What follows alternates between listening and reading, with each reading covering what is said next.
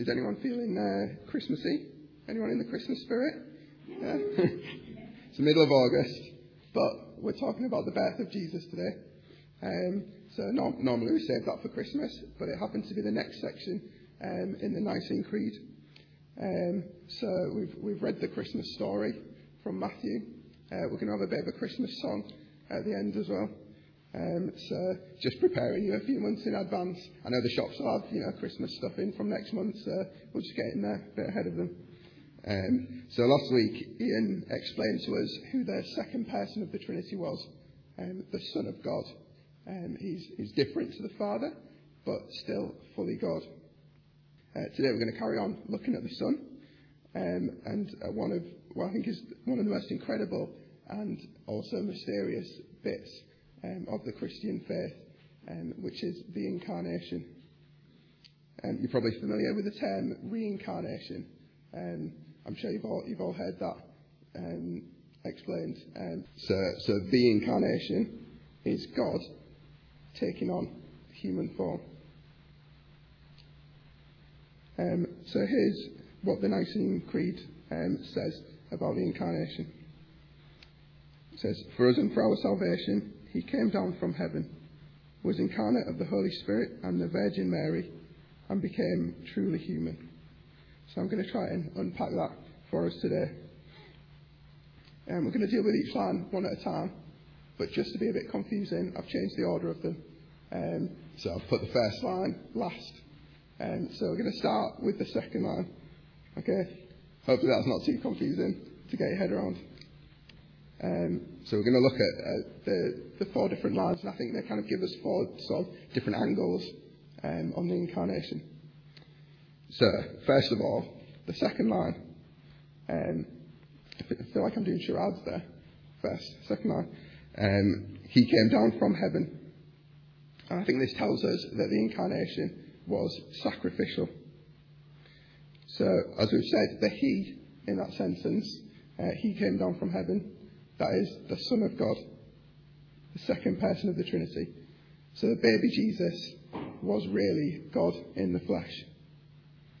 If you still got Matthew 1 open, look down at verse 23.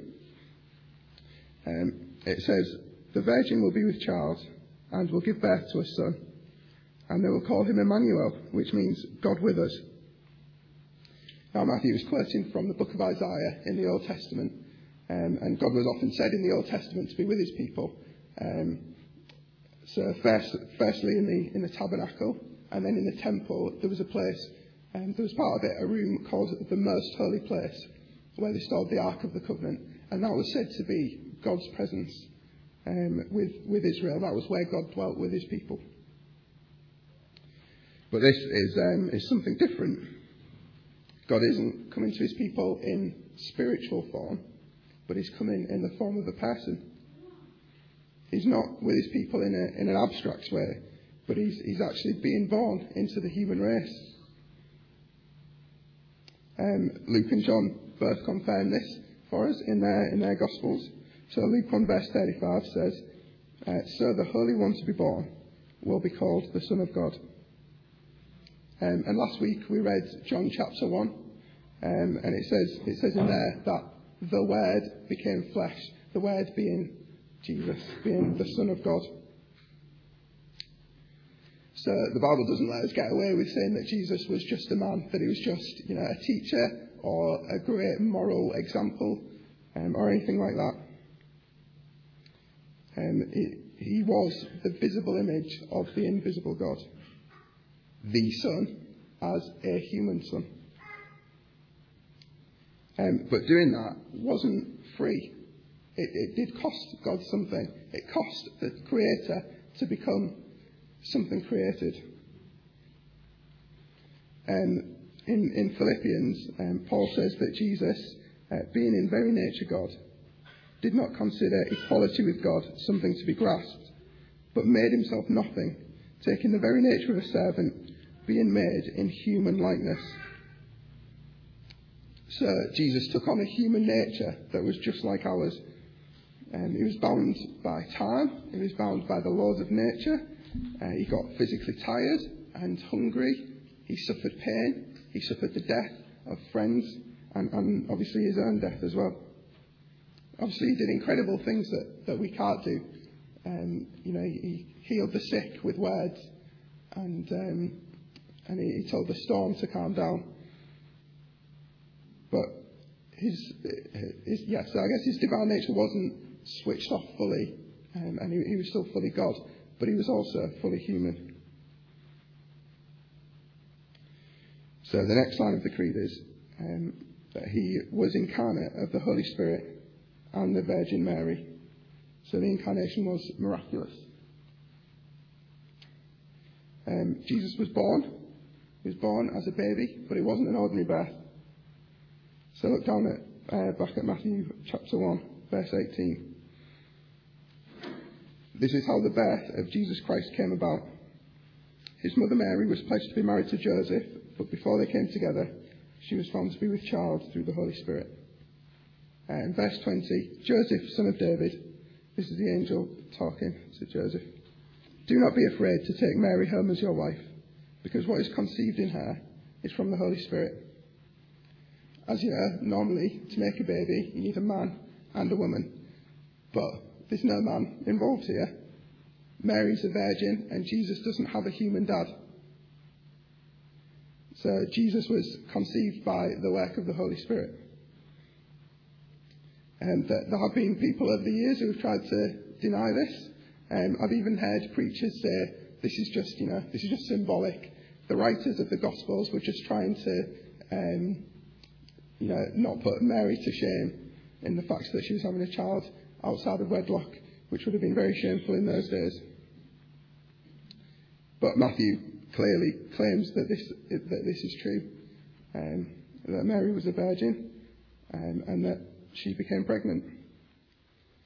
And Matthew announced it as the fulfillment of a specific prophecy as well. And I think the fact that it's included here in the creed, Ian said it earlier, the creed is supposed to be a summary of the faith. It's kind of distilling down everything that we learn about God, all of the really important stuff in the Bible. So why would they include this bit? What is so important? Why does it matter that Jesus was not conceived in the normal way? I think there are three reasons, at least three reasons. First of all, it shows that God's plan of salvation wasn't achieved by human effort. It was all about God. God did it all himself. Second of all, it means that Jesus was not a direct descendant of Adam in the same way that me and you are. In Romans 5, Paul says that sin entered the world through one man, and death through sin. And in this way, death came to all men because all sinned. So Adam was the first man, and his sin has been inherited by every generation since. And so we're under God's judgment. But Jesus was a new man. He wasn't born in the same way. He didn't inherit the sin of his fathers in the same way that me and you have. And because he wasn't under the curse of sin, it meant that he was able to break the curse of sin for us. Thirdly, it means that Jesus was both God and man. If it had been a normal birth, then how could we have really said that Jesus was God? But as we sang in the song earlier, he's the Son of God and the Son of Man. So Jesus is both human and divine. So the incarnation was miraculous.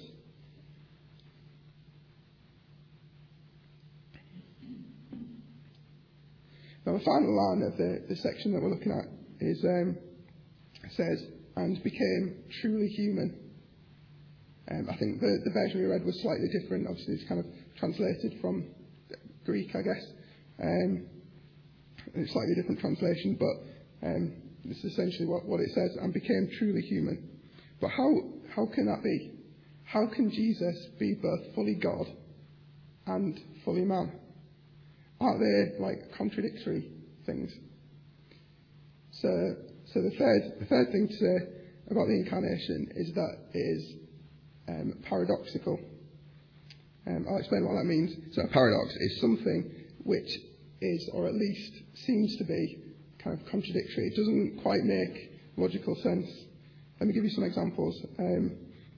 If you've ever watched any TV, like sci-fi or films, you'll be familiar with this one. I was watching Back to the Future last night, so I've essentially ripped it off that. But if we were able to time travel, if you could travel back and stop your parents from meeting, whether that's accidentally or whatever, if you travel back and stop them ever meeting, then you would never be born. But if you was never born, then you couldn't possibly go back to be able to stop them meeting. There's no kind of solution to it. It's a paradox. What about this one? This is a good one. If I ask you the question, is the answer to this question no? Think about that for a second. What's the solution to that? Is the answer to this question no?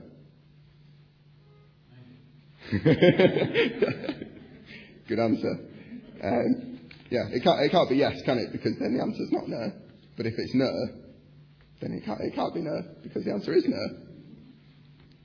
It's crazy. This is one of my favourites. Imagine that there's a small town, and in this small town there is one barber, okay? And all the men are in like one of two groups. Either they shave themselves, or the barber shaves them. Okay? There's no overlap between them. Either they shave themselves, or the barber shaves them. Okay? Who shaves the barber? Which group does he belong in? Because if he shaves himself, then he's getting shaved by the barber, which is himself. So he also belongs in the other group. Yeah? Do you get that? It's a bit weird, okay? So the point I'm trying to make is that's what a paradox is. It kind of seems like those things can't be true. By the way, the answer to that one is that the barber was a woman. So it didn't have to be in either group. Did any of you get that? No. So, what is the paradox here? The paradox is that Jesus is fully God and he is fully man at the same time. Both of those things are affirmed in Scripture, that in Jesus existed a human nature and a divine nature, not two separate people, but one person with two natures. How can we reconcile them? Well, I think people have kind of gone down dangerous paths in church history of trying to make those things fit. And more often than not, it comes out with one of these possible solutions. So they might go down a path that leads them to say Jesus was fully man, but not fully God. Or vice versa, it might lead them to say Jesus was fully God, but not fully man. I think some people have said that there was some kind of, multiple personality thing going on. There was actually one person with a human nature, one person with a divine nature, and they existed in the same body. Some people have said that Jesus didn't have a human or divine nature. He had some kind of weird mixture of the two. But I think it's really important that we don't try and reconcile them in that way. I think we can accept it, and we can marvel at the truth without fully getting our heads around it. So just think about some of these things that are in the Bible. I've been amazed by some of these this week, and I hope that you are as well. So I've got 10 of these. One, Luke chapter 2 verse 40 says, "And a child," obviously Jesus, "grew up and became strong." That is, the sovereign Lord of all the universe had to become strong. In the same way that we need to become strong by, eating food and exercising, Jesus had to become strong. 2, Luke chapter 4 verse 2. When Jesus was in the wilderness, it says, he ate nothing for those 40 days, and at the end of them he was hungry. Jesus created all of the food that we eat, but he was hungry. 3, because Jesus was born as a baby, he had to learn to do things like me and you. For example, he had to learn to speak. We used the name for Jesus earlier, the Word of God. So the Word of God, by whose voice all things were created, had to learn to speak. Isn't that just incredible? For as a baby, Jesus was helpless, and he was totally dependent on his parents to look after him, just like we are. But at the same time, as the second person of the Trinity, he holds the whole universe together. These things were happening at the same time, so he's kind of helpless and dependent on the one hand in his human nature, and yet in his divine nature he's holding the whole universe together. 5, as the Son of God, Jesus is eternal. He wasn't created, he has always existed. But in the incarnation, he is made. He has a beginning. The bodily form of Jesus had a beginning, so he was eternal and yet bound by time. 6, in Luke chapter 4, we read how the people of his hometown, Nazareth, didn't think he was anything special. They were amazed when he started doing miracles and stuff. When he was 30 and he started his ministry. Now, Nazareth was like just a kind of a small working class, kind of backwater town in Israel. And Jesus was nothing special there. You know, the awesome God that we worship was living in obscurity, I guess, for 30 years. 7, Jesus is the giver of life. As we've seen, all things were created through him. And yet, he went through the agony of the death of friends and obviously his own death as well. 8, Jesus calls himself the fountain of living water. But there's a point where he has to stop for a drink because he gets thirsty. 9, God is omniscient, means he knows all things. And yet there were things that Jesus didn't know. For example, he didn't know when he was going to come back after he ascended to heaven. And 10, the Bible says that God cannot be tempted. But Jesus was tempted for 40 days in the wilderness by the devil. I could go on, and I'd encourage you to think about that as you're reading through the Gospels. Jesus was truly human. He had a human experience, just like me and you. He felt tired. He got physically weak. He knew trouble and sorrow and suffering. And this is really important. God could have sent him into the world as a fully grown man. Often you read about kind of incarnations of the gods of other religions, and they kind of come into the world as a man or woman. But if Jesus hadn't been born, if he hadn't had the full human experience like us, then he wouldn't have been able to fulfill God's plans. So now we'll go back to the first line of this section of the Creed. For us and for our salvation. So the incarnation was purposeful.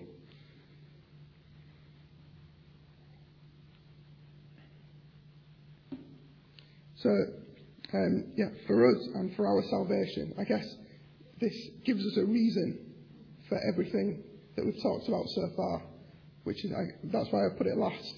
This is kind of the reason for everything. God didn't send Jesus into the world for a bit of a jolly, to have a good time, to check up on us, to see how we were getting on. He sent Jesus into the world to save sinners. That is the reason. God had a plan. Look back at verse 21 in Matthew 1. She will give birth to a son, and you are to give him the name Jesus, because he will save his people from their sins. So God became human for us. The goal of the incarnation was the salvation of sinners. God loves us so much that he came from heaven and made those sacrifices that we've talked about, so that we might be saved. But again, I guess it's good to ask the question, why? Why did God need to come as a human in order for us to be saved? I think there are lots of reasons, but here's a few of the main ones. So first of all, he is our example. Some of you know that I do karate with Sam as well. And sometimes the sensei, as the teacher of the class, tells us to pair up. And he might say to one of us, okay, I want you to do throw a head level punch at the other person, and the other person's got to block it. Now, we could say to us, okay, go on, get on with it. And we could just, make up some block, however we want to do it, and hopefully stop the person punching us in the face. But it's much better if he demonstrates to us what the best block is to use in that situation, so that, we kind of have the best effect, so that we can not just block them, but, put ourselves into a good position, not hurt ourselves as much, and that sort of thing. So it's always better to be given kind of a demonstration rather than just to be given abstract instructions. So thinking about Jesus, this is an example of an example. God tells us to love people. And I guess the example that Jesus, or an example that Jesus gives us of that, is socialising with the outcasts of society.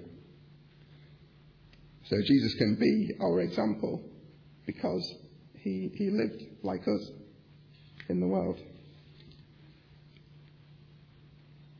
Secondly, Jesus is our representative. If we trust in God, when God looks at us to see how our life has gone, he will see all of the good things that Jesus did. The kind of the perfectly obedient life that Jesus lived. Jesus had to succeed where we failed.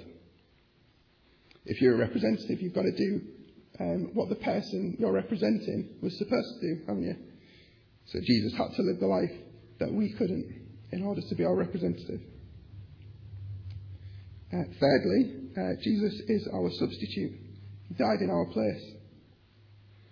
Hebrews chapter 2 says, "For this reason he had to be made like his brothers in every way, in order that he might become a merciful and faithful high priest in service to God, and that he might make atonement for the sins of the people." So in other words, Jesus had to become human so that he could die in our place, taking God's anger upon himself instead of us taking it on ourselves. Fourthly, Jesus became human to sympathise with us. The very next verse in Hebrews says, "Because he himself suffered when he was tempted, he is able to help those who are being tempted." So when we're struggling with temptation, Jesus is able to help us with that because he himself faced the same kinds of temptation. And when things are not going well for us, when we're facing hardship, Jesus can be a comfort in that because he himself faced all of the hardships that we go through. Sometimes we can criticise like politicians or maybe our bosses at work. They're sat in their ivory tower. They've got no idea what it's like on the ground. They don't know what my situation is like. Well, that's not true of Jesus, because Jesus came and lived alongside us, and he knows what we're going through. What an amazing comfort that is to us. And finally, the final reason is that Jesus had to have a human body so that he could be resurrected bodily. The Bible talks about Jesus being the first fruits of the new creation. He paved the way. He shows us what is going to happen to us if we trust in him, that we will be resurrected bodily and become a part of the new creation. All of those things we could kind of stand here and have a sermon all on their own. They're all massive truths. And there is so much more that could be said about God becoming man. But we're going to finish here. But in way of application, I just want to urge you to keep reading and to keep thinking about this. fully God, fully man. Fully man and fully God. Jesus was both things at the same time. The incarnation is as magnificent as it is mysterious and as brilliant as it is baffling. And I mean, you might be quite frustrated at that. You might think, oh, I just want to work it out. I want to know. I want to be able to nail it down. But I think it's good that there are some mysteries about God that we can't wrap our heads around. God's mind, and God is infinitely bigger than our kind of puny little brains. And we're not going to understand everything, at least not this side of heaven. This is probably the most awesome truth in the Bible, that God became man. Let's pray.